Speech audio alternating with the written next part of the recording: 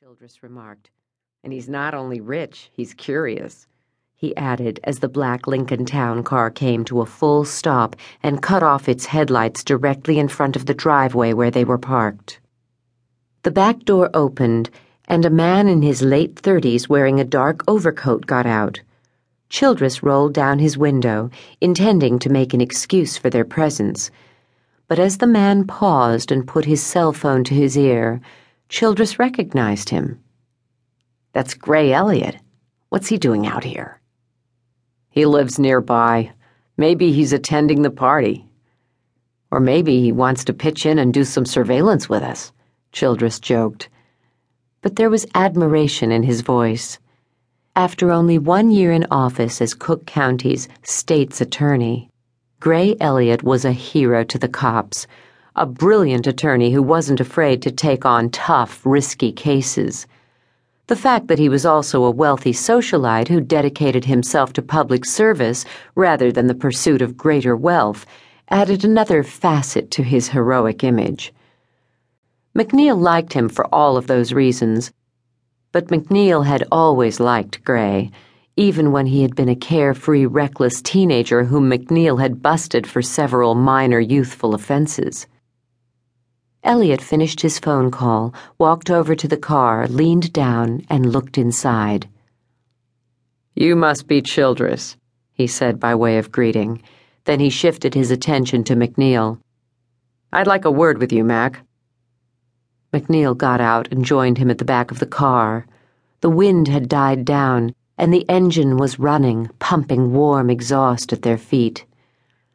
"I asked that you be assigned to this case," Gray told him, "because you headed the investigation into William Wyatt's disappearance, and you're familiar with all the players." "Not all of them," Mac interrupted, unable to keep his curiosity in check. "I never heard of Mitchell Wyatt until today. Who the hell is he, and why are we watching him?" "He's William Wyatt's half-brother, and I believe he's responsible for William's disappearance." "His half-brother?" McNeil repeated, his forehead furrowing into a doubtful frown. "When William disappeared, I interviewed all his family members and all his friends. No one ever mentioned a half-brother. In fact, when I interviewed Cecil Wyatt, the old man repeatedly told me how important it was that we find his only grandson and bring William home to his wife and kid." "You were deliberately misled by an arrogant, devious old man who wasn't ready to admit he had a grandson he'd never acknowledged. I've known the Wyatts my whole life, and I never knew William had a half-brother. For that matter, neither did William until this past June. According to the story I was just told, William's father, Edward, had an affair with his secretary when William was a couple years old, and his mother was dying of cancer. The secretary got pregnant, and William's mother died a few months later. But when the secretary pressed Edward to marry her as he'd promised, he stalled, then denied the baby was his. She retaliated by threatening to take the whole sordid tale to the Tribune." Elliott's cell phone rang, and he paused to glance at the caller's name. Then he ignored the call and continued.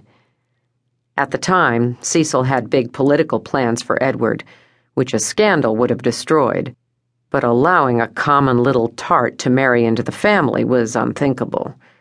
Cecil tried to buy her off, but she wouldn't budge about her child's right to be legitimate and to be named Wyatt and to be raised as a Wyatt. She hired a lawyer, and eventually a deal was struck. Edward would marry her shortly before the baby was due, and then divorce her immediately after the birth. She relinquished all rights to the baby, granting full custody to Cecil.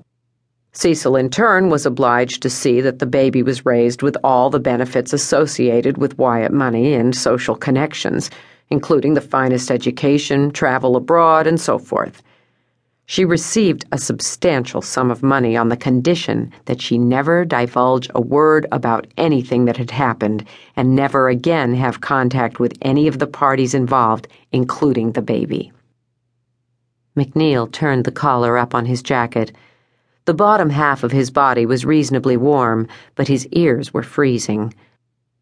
"Obviously, Cecil later changed his mind about the grandson," he said, rubbing his hands together before he stuck them in his pockets.